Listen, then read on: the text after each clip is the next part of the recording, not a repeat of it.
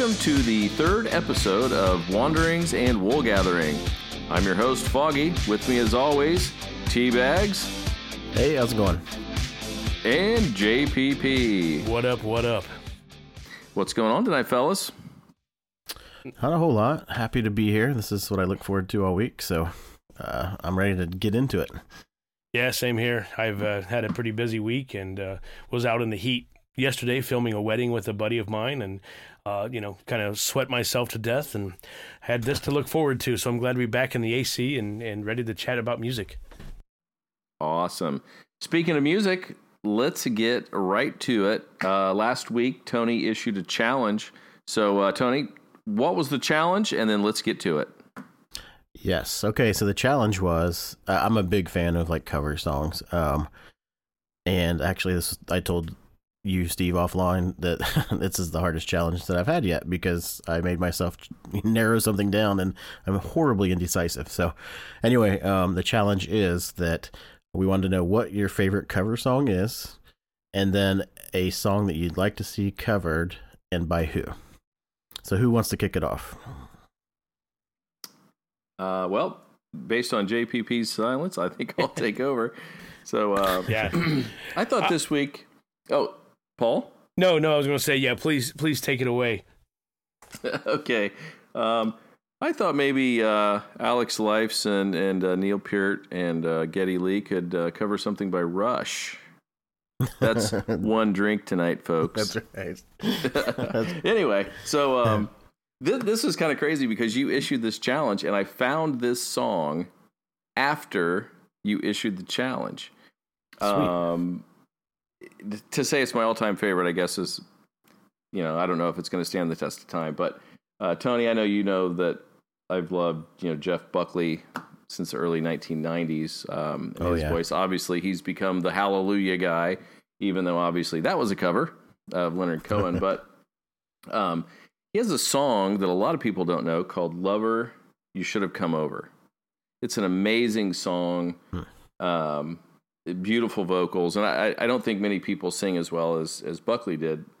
Obviously, he's passed now, but Right. Just something about him and his live performances were amazing. He truly was a talent.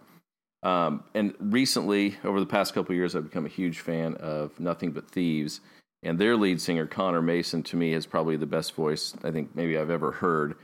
And one of their most popular songs is "Lover, Please Stay," which is interesting that both start with Lover, and it's kind of the same theme. But Connor is a huge fan of Jeff Buckley. He covered "Lover, You Should Have Come Over," and I never thought I would hear another song by another person other than Buckley singing his music that was better. And Connor Mason just nails it. It is absolutely amazing, and I think that may be my favorite cover at this point of all time. So, that's fantastic. Yeah, it really is amazing, and I know we'll put that in the comments. Get a link to that song so everybody can check that out. That's pretty cool. I'm glad we do that because I have not heard that yet, and I love Nothing But Thieves too. So very interested in that. Keep going. Okay, you know what? Before I give what I want to hear, let's go over to Paul and hear what his favorite is.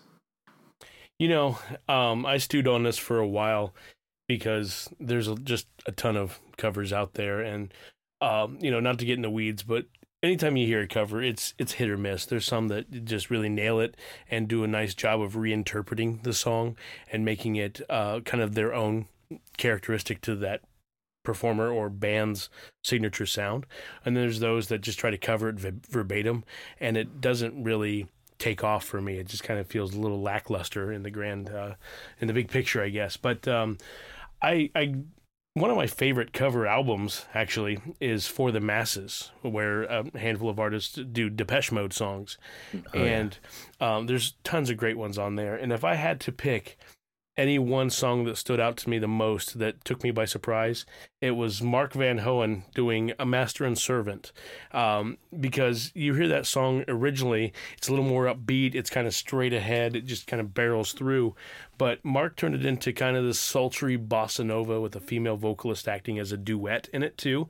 So it just really made it a lot more sensual of a song, and it just is really rich and full of deeper meaning than when I heard it originally from Depeche Mode, essentially. And I thought that that was a prime example of somebody taking an original tune that went one direction and completely taking it into a whole another field and painting a picture that you never thought possible. So 2 thumbs up on that one for sure. Yeah, and add a 3rd thumbs up for me because wow, that whole album is fantastic, and that truly is one of my favorite songs on there. Yep. So you and I have similar tastes on that kind of stuff, but that is fantastic. Yeah. You want me to jump in with mine because it kind of plays off that and then go back to the next part of the challenge? Sure. Okay. I'm with Paul. Sometimes I think that if it's covered too closely, it's like, okay, that's great, but I like to see when there's a little bit more heart and soul put into it, like reimagining it somewhat. And there are definitely good covers out there. Like, I mean, if you haven't heard like Pucifer do Bohemian Rhapsody, or even that kids school that does 46 and 2, like those are fantastic covers. But for me, the 2 things that make a cover interesting are, 1, if it's completely different, and 2, if it's a pleasant surprise. So, it's my challenge. I can cheat, so I cheated. And I'm teabags. Anyway, so really to be completely different, let me come back to that one because that's my favorite one. The one that's a pleasant surprise, there's a band called Over the Rhine out of Cincinnati, Ohio. Yeah. Very, cool little kind of folksy band that I got turned on to back in the Ball State days. And completely like not even knowing that it happened until I was notified about it. They covered Hurt by 9 Inch Nails with Kim Taylor, and there's like one live video and that's it, and it's only got like 2,000 views. It's almost like that gem that you find in the discount bin but you love it. And so there's that one was a surprise. But the completely different one, so I'm not belaboring this too long, is that when 9 Inch Nails covered Queen, Get Down, Make Love, number one, it was done at a time where 9 Inch Nails wasn't even big yet, so it was just a risk that they wanted to take. This is how they saw it, and but at the same time, it added that same grittiness that I think happened, like what Paul was talking about with the Master and Servant. I feel like it served the song well. You can't take anything away from Queen. No one can outdo Freddie Mercury. But as far as the feel and the tone of the song, Get Down, Make Love off the Sin single was totally it for me. I remember that. That was a great one. Yeah, absolutely. Well played. Thank you. Awesome. Yeah, I know Over the Rhine, but I don't know that song, so well done. I'll have to look that up. Thanks. Okay, well, you want to move us into who you think should cover what song, Steve? Yeah, I'm going to be really lame because when I heard that song, I instantly went to what would happen if they did my favorite song of all time. And so I would like to see, it would be Nothing But Thieves doing Mayonnaise from Smashing Pumpkins. I can't imagine what his vocals, Billy's got that whiny thing that works so well for him. And it works great for the Pumpkins, but with this crystal clear, beautiful voice, I can't imagine what he would do to Mayonnaise. So that would be my choice. Oh, I'm voting for that. I would love to hear that too. Paul? You guys both know my tastes are certainly, I won't say left of center, but a lot of times when I have conversations with people across the board, it's, what kind of music you into? And I list off some artists and they kind of scratch their head. I've never heard of them. But I know, Tony, you have the same taste as I do with this artist, Imogen Heap. Yes. I would love to hear her perform Lullaby by The Cure. Oh, that's excellent. Just because you know how she loves to play with sounds, and I think she would just do a fantastic job of A, singing, Robert Smith's lyrics, but B, just the orchestration that she would put behind it would be phenomenal. Oh my gosh. You guys have great answers. I would go for both of those. Interesting note here. We didn't even plan this, but Imogen Heap and Nothing But Thieves have both covered Holding Out for a Hero for a soundtrack. Oh, no kidding. Yes. Wow. So I think Imogen Heap was with Frou Frou doing it for Shrek, and Nothing But Thieves just did it recently, and I can't remember what the soundtrack's for, but it's on Spotify, and it's a great, like, melancholy version of it. Yeah, I'm going to slap myself in the face, too. I'm going to slap myself in the face only because I've watched Shrek with my daughter a handful of times recently, and I've heard that song, and I didn't realize. Well, there you go. Wow. Paul, we do this podcast so people are educated. So, even if it means we are educated. Exactly. Clearly, I have a lot of education that I need to have done to me. Okay, so I will jump in with mine. When I back to the Nine Inch Nails and Get Down, Make Love, like that served the song well. But I really liked when back in the day, I was totally taken aback by this, but Marilyn Manson covering Sweet Dreams, like that was that was one of those top moments for me. Like, oh my gosh, music can do this, and then I saw it live and it was even better. But so I was thinking, what song do I really, really love, but I would like to see like flipped on its head and take on a darker tone? So I was thinking that Kiss by Prince could be covered by Tool. Wow. Yeah. Yeah. I just pictured it, and it was just like, huh, that interesting. Yeah. I don't know how Maynard... That can't possibly hold a candle to Tom Jones. Hey, try the steak. Yeah. That would be rad. I think, anything Maynard touches certainly takes a turn for a completely different direction. So I think that could become quite a creepy vibe if played correctly. I would think so. But I really feel like, I hope somewhere down the line someone hears our podcast and can make one of our three suggestions happen, because they're all gold, I think. Yeah, that would be really cool. Any final thoughts on this week's challenge?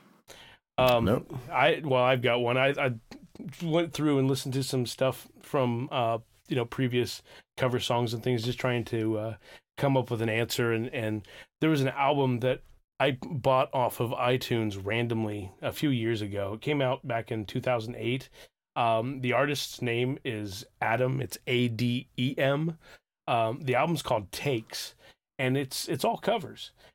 Stuff I've never heard before on there, but it's mostly acoustic and some interesting, arrangements as well. He even does an APHEX Twin cover on there, which is pretty cool.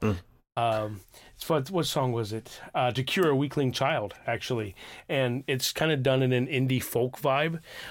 So if you have a chance, we'll put a link in the show notes as well. But, please check it out because there's some really cool tunes on there. Yeah, it's interesting you mentioned The Cure.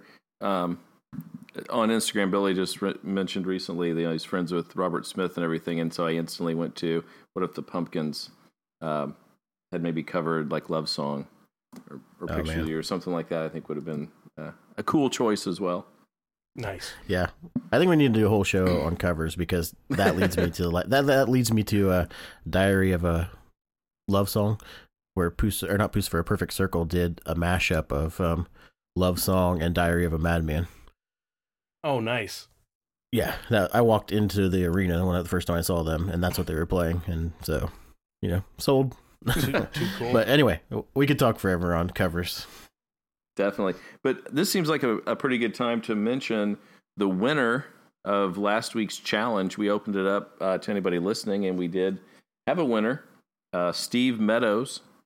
He presented the Foo Fighters performing the Who's Young Men Blues. That was his favorite cover of all time. And then he would like to see Blind Melon's Toes Across the Floor performed by Chevelle.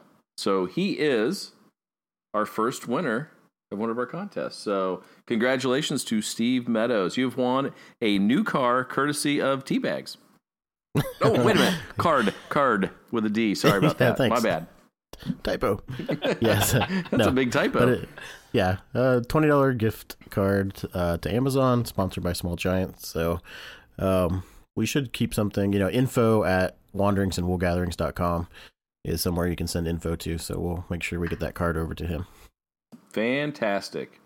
Okay, so that brings us to what we have now promised for 2 weeks. No, it's not a new Rush album. There's another drink. And it's actually APHEX Twin. We've been talking about it now for 2 weeks. And the 5-song EP is officially out. We have listened, and we are ready to talk about it. And I think we'll kick it over to Paul, because you are the synth man, and this should be right up your alley. So, Paul, what'd you think? Well, anything that APHEX Twin comes out with, I'm eager to listen to it. First off, what do you guys think of the song titles? Do you think they're catchy and easy to remember? If you're a robot. The first 44. Yeah. Hit singles, Abundance 10 Edit, Bracket 2R8s, FC 20, that kind of thing. And I think, pardon me, I think Richard D. James likes to name things based off of which take that he's done. Things get multiple run-throughs and performances to kind of massage and make the song the way he wants it and whatnot. But, given the history of APHEX Twin and even Analog Bubble Bath and some of the early days of his compositions, it's all very lengthy rhythm cycles.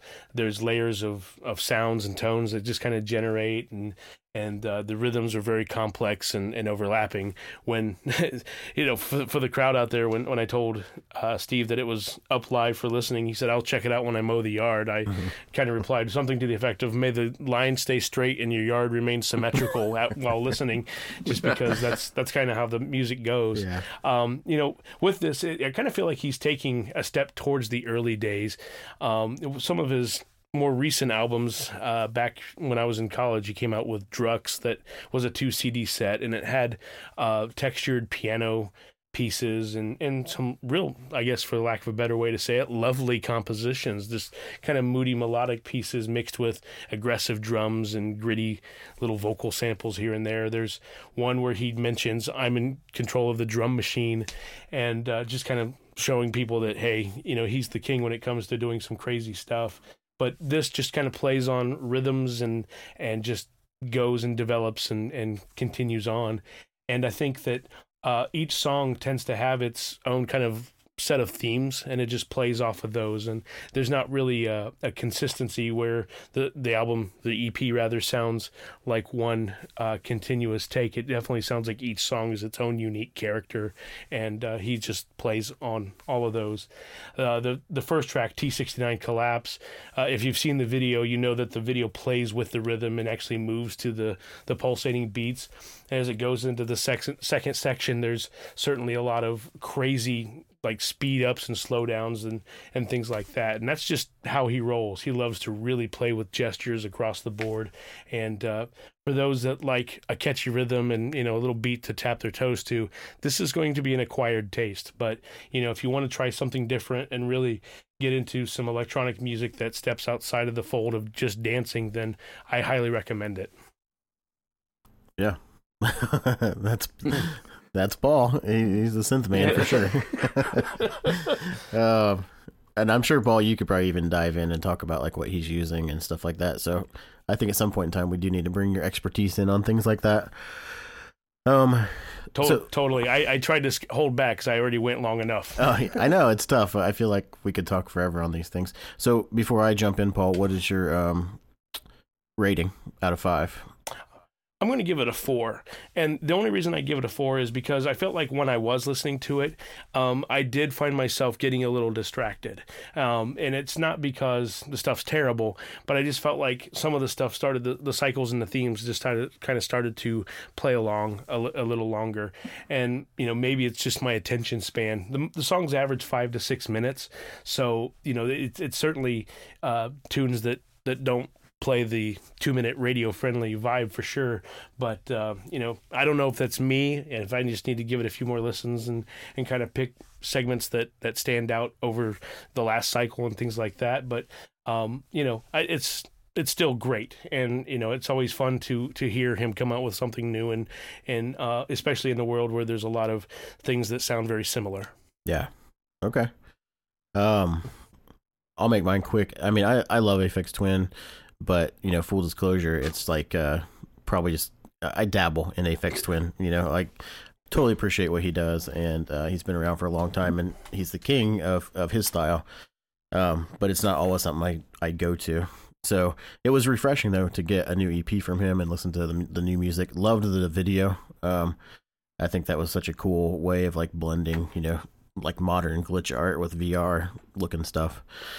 And the song fit really well with that. So that was perfect, and that was a good lead off. I'm just going to go down the run real quick. I tried to listen to it as one whole thing because I feel like after Steve was talking about playlists and artists are putting things out, I do feel like I should give it its due and listen to it straight through. So on that first 44, it reminded me of two things. One, you need to wear headphones when you're listening to APHEX Twin because you're not going to get the tones or the panning and all that stuff out of cheap equipment. And then it also sounds like being inside of a Tron game if the battle was based on head spinning on cardboard. So, which, obviously that's a good thing. I love that. Mm-hmm. Then it went into whatever that is, MT1T29R2. And I liked it. I liked how it started off. Good droning sounds and things like that. But I was with you, Paul. Like by the third song in, I was kind of starting to be like, okay, where's a break for me? My mind wanted to break. So there was a little bit around the 340-ish mark of a good sound. But throwing back to one of his other albums, there's a track called Avril 14 or something like that. Avril 13. Yeah. Very like different from all of this stuff, just very soft ambient. And I feel like this would have been a good place to bring that in. Anything that just broke up that stuff, because then moving on, Abundance, which by itself was a good song, but by the time being the fourth song of APHEX Twin, it was starting to get repetitive to me. The last song, how do you pronounce that? APHEX. I don't know. Yeah. It's I liked that one. I did like that one a lot, and it had a vibe to me, like if someone was in the room watching Halloween on TV and someone else was watching like Battlestar Galactica on their iPad, and you're hearing both of those sounds at the same time. Had that kind of vibe, but I almost wish this track was in the middle just to give me that break. And but part of the art, I think, is that the artist needs to say, hey, this track goes here, this goes here, and that whole like track listing and how it flows. So I went by how he did it, and solid effort, but for me, it was a 3 out of 5. Cool. I can see that. Yeah. Yeah. I kind of fell in line with Tony as far as the score of 3. And I did listen with headphones because I knew it was going to be important to get the full effect.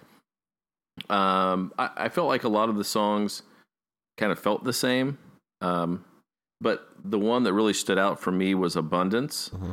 And it felt like, especially with the person coming in and making the comments, that it was almost a perfect soundtrack to a sci-fi fantasy movie. I could totally see that walking me through a movie, and I really dug that. So that was the song, I think, that stood out to me the most, other than Collapse, which, had the video accompanying that to begin with, which I thought was really cool. But, yeah, Abundance stood out. 3 out of 5. I don't have a lot to say. I think I just prefer more lyric-driven music. So for me, it's kind of a stretch to really get into this kind of music. I like it. I appreciate it. It's definitely not something that I would like to listen to all the time. But I think if you hit me with one of these songs here and there mixed throughout, I think I would love it. So as a whole, listening straight through a 3. Oh, cool. With APHEX Twin, hence the acquired taste. Some of the earlier stuff in the mid '90s, like "Come to Daddy," where it certainly had some popularity. That's where I think a lot of the crowd picked up on him, just because it was gritty. It did have a hook, and it had kind of some contemporary flair that stood out and brought him to the forefront, if you will.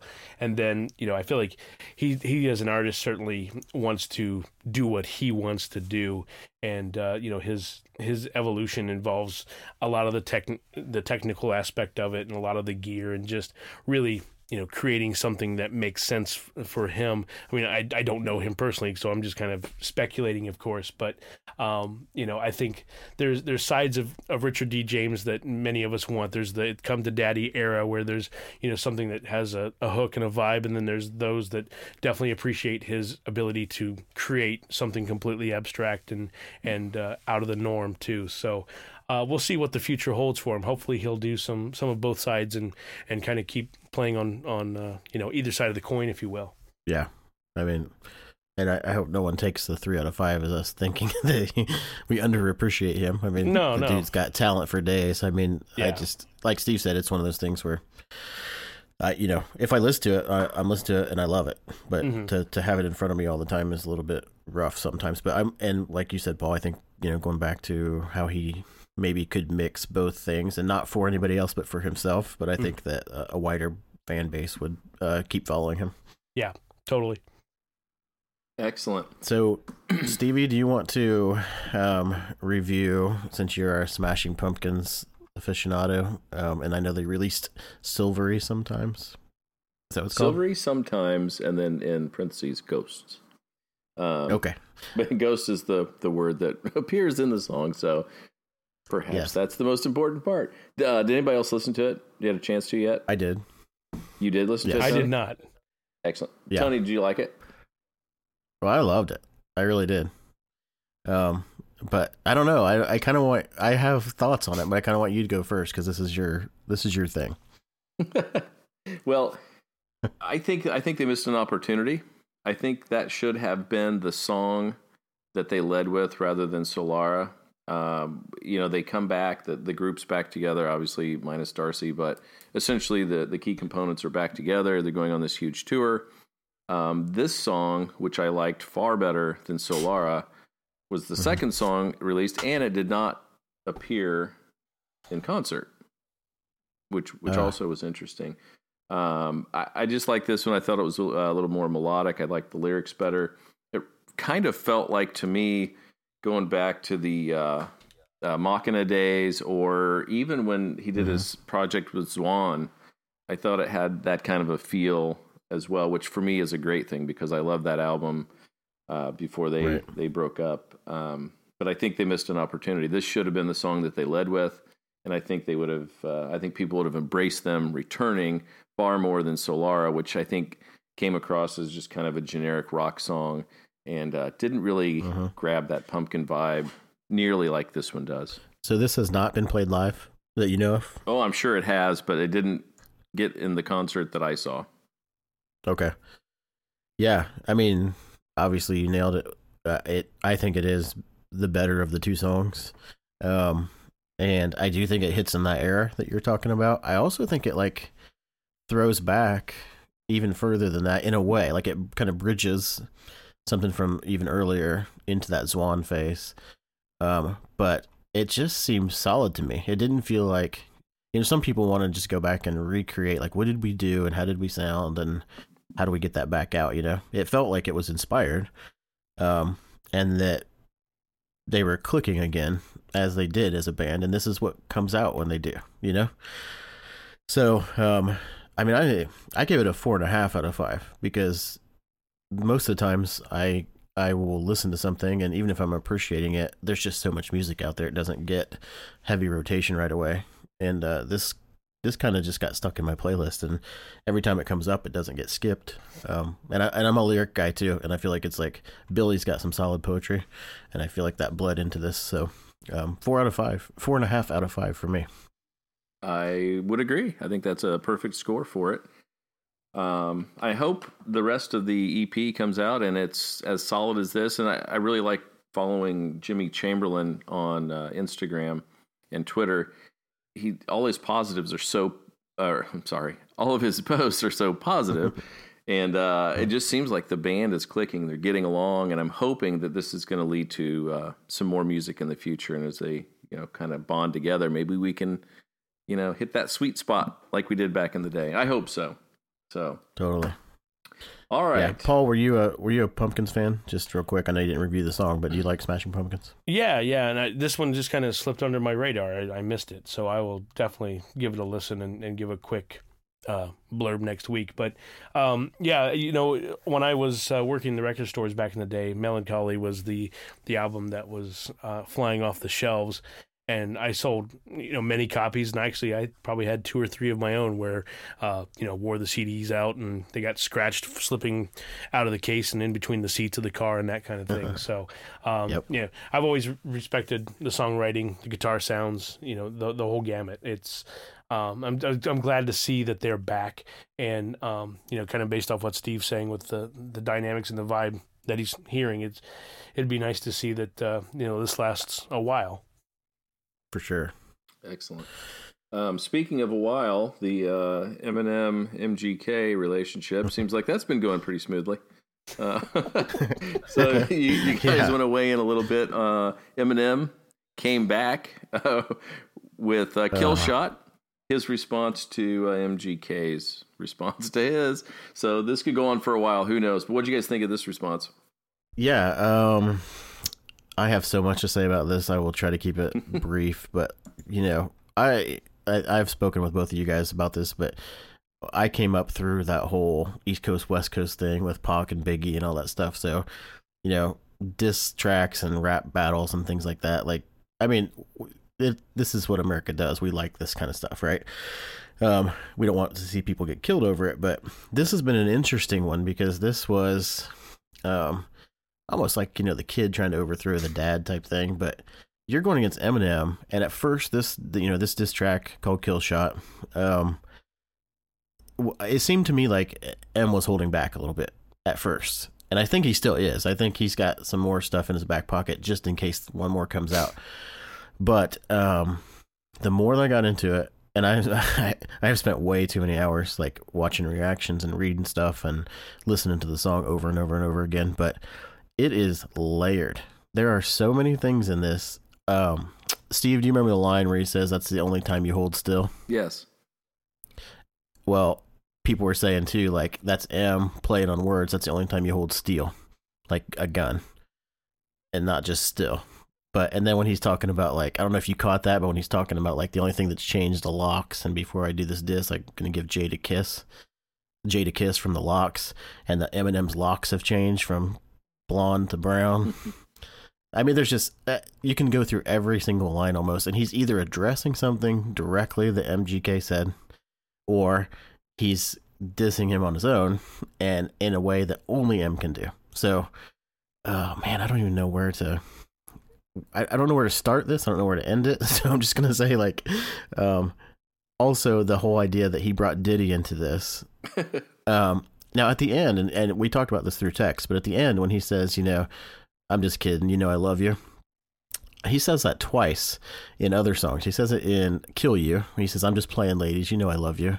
And he also says, just kidding America, I love you in White America. Both times in songs where he clearly doesn't give a crap about anything, So it's the most sarcastic, like, just kidding, in my opinion. And the reason that I think that bringing Diddy into this isn't necessarily a bad thing is Diddy had to sign off on MGK doing this, That's his boss. And if anybody knows where rap beefs can lead, it's Diddy. And so he gave the green light for this video to be made, and that's what Eminem references to in his comeback. But so I think that he's fair game in that, you know what I mean? He could have said, no, we're not doing that. This is not the path we're going to take. But he let MGK go, and in my opinion, as much as I thought this was a little bit softer of a track than I thought he was going to get, it still should shut him down, even though MGK came back and said that he thinks it's trash in so many words or emoticons or whatever. But anyway, what do you think, Steve? Because I know you're big on this stuff too. Ditto. No, you're dead on. And just, he's got those clever things, but then, he comes back with just straight up funny lines about I'd rather be an 80-year-old me than 20-year-old you. Right. Just little slaps to the face. And I thought one of the things that was so smart is, prior to this one, when MGK came at him and talks about his bad albums that he had and talks about how he hasn't been good since he got sober and all that kind of stuff. Well, Eminem admits he's had 3 bad albums. Right. He just takes the power away from him. You know, Yeah. I mean, if he admits it, well, I can't use it anymore because it doesn't hurt him. So what does he have now to come back with? So I don't know. It's just Eminem being super smart again. And I think, unfortunately, I think MGK thinks that like 8 Mile is just like a fiction film. And of course, there's embellishments taken, but Eminem came up doing those rap battles, you know, and it obviously probably wasn't the exact raps that happened, but the idea that he will say what he wants to say, that he'll win a crowd over, and he'll go to any lengths to win and take away, like you just said, okay, calling me old. Well, I'm 45 and I'm still selling more than you, you know, and saying, hey, dad's not mad, son, you know, I mean, just like, what are you going to do? But I think where he really wins, and then I'll try to shut up as much as possible, but I think where he really wins is you cannot compete with Eminem style wise. I went back and listened to MGK, which I liked his track when he put it out of Rap Devil, but it was pretty much the same style the whole way through and not as clever. And then you wait for M to come back, and then you're like, oh yeah, that's why he is the king, you know, because not only do the words mean something, but the flow changes, the tone changes, the voice changes, everything. He can do whatever he wants, in my opinion, I think. Yeah, so Paul, follow that up. Yeah, you know, as an expert in this field, let me tell you, you know, it's like it's funny because you know here I am with APHEX Twin, and then I get to Eminem, and I'm like, all right, I'm just going to sit silently. But no, you know, I listened to the track, and I thought you know it was very clever the way things came back around too. Of course, you have your face value jabs about you know you're named after a gun, but you have a man bun and things like that. And I was watching 8 Mile on my Nordic track, you know. I just felt like you said, as I'm becoming more open to the world of Eminem and what he's able to do, you hit it on the head. MGK's track definitely was very linear, consistent flow. Eminem even calls him out for the auto-tune segments, which is, you know, something that's always been a peeve of mine. I mean, that turns me into a crotchety old man. It's just not a sound that I'm a fan of, and I don't use it. Although I like vocoder, that's a topic for another year. But what M did was exactly right. Like there was certain flows, there was certain voices, and it turned into a story with multiple characters telling that story. And I felt like, you know, he was just putting all these different perspectives into one cohesive thought. So, you know, that said, that's kind of where he wins to me as well, is because of the fact that not only can he, you know, create a rebuttal, but he can tell it from a lot of different sides. So, you know, I was really impressed. Yeah, me too. And I think it's the better song actually. Like if I I didn't care about the words, if I had to listen to them, I would listen to M's over MGK's, I think. But so here's my question to you guys, and then you can weigh in more if you want, or we can get off this topic. But do you think that MGK responds again? And if so, does Eminem, should he respond again? Man. It's really weird. You know, I thought when he first did it, and I think I even told you this, Tony, I thought it was so smart because the publicity that you get, you know, they always say there's no such thing as bad publicity. Right. So instantly he was on everybody's tongue. I mean, everybody that is even aware of this is talking about it, and they're listening to him now. I mean, I'm sure that he got more listens for Rap Devil than anything else he's probably ever done. True. It just seemed like such a smart move in the beginning, but now is he going to get buried? Right. I don't know, and it seems like I don't know what he comes back with, and maybe he'll come back with something super clever, but I can't imagine that M can't come back and counter just as effectively. So I'm afraid maybe he's bit off more than he can chew. That's what I think so too. Yeah. Yeah, totally. Because there's some line in there talking about he basically had to. Oh, he says you have to. I'm looking at the lyrics now. He says, "Give your life to be a solidified," and basically like, you know, hey, your name's going to be solidified in the books, but you're giving up your career, and then like Ja Rule did, you know. So there's so much to dive into, and the internet has so many reaction videos on this. If you have a spare 18 hours, dive in. But yeah, I'm interested to see what happens. I don't know how long M should keep doing it. I mean, he's obviously getting listens too, but at some point in time, you know, he's not going to benefit as much as MGK is. So, well, let's get to the true, heart of the matter on the internet today. Richard Marx announced that he was working on a diss track about Kenny Loggins. That's on Twitter. So if you guys want to follow on that story, keep me posted. I'm looking forward to that. Yes. Well, speaking of that, Paul, that is next week's episode. Yeah. I'll be breaking down Richard Marx, and Tony will have Kenny Loggins. It's going to be fantastic. Did Kenny Loggins, did he write Danger Zone? Write or perform or both? I don't know. Yeah, I don't know. Is he affiliated with Danger Zone? Yes. In any way? Okay. Yes, I believe that is him. Doesn't he love a rainy night? I'm sure. Oh no, that was maybe something else. I don't know, but anybody that can get their headspace into the Danger Zone, I think they're going to win. So right. Anyway, just my Tony, I'm going to give you the last word on this whole Eminem thing, and then we are moving on to Paul's challenge before we find out what we're listening to. Okay. I mean, I guess last word I would say is probably, pull up the lyrics on Genius, watch the MGK video side by side, look how many times Eminem can pull something out. I mean, even when Paul said something about like the cheesy little lines about the man bun, well, that's right up top a counter to your beard's weird from MGK, and the fact that he was holding a shovel and M can bring that in and say you're digging your own grave. My last word is just encouraging everybody that doesn't mind a few curse words here and there to go in and check the response. That's it. Boom. Cool. All right. Paul, you are up this week with the new challenge. So what is it going to be? This is a challenge for myself too.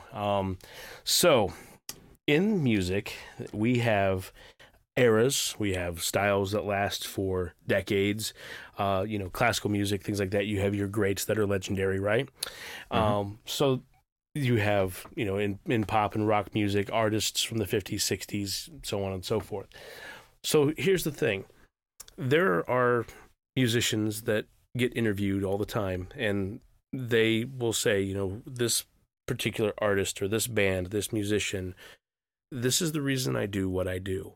And, I'm trying to find a common response to that. Of course, the challenge is this. Take the Beatles out of the equation, because there's a lot of bands that say, if the Beatles didn't exist, we wouldn't have what we have today musically. Uh-huh. What artist to you makes that type of impact on music today?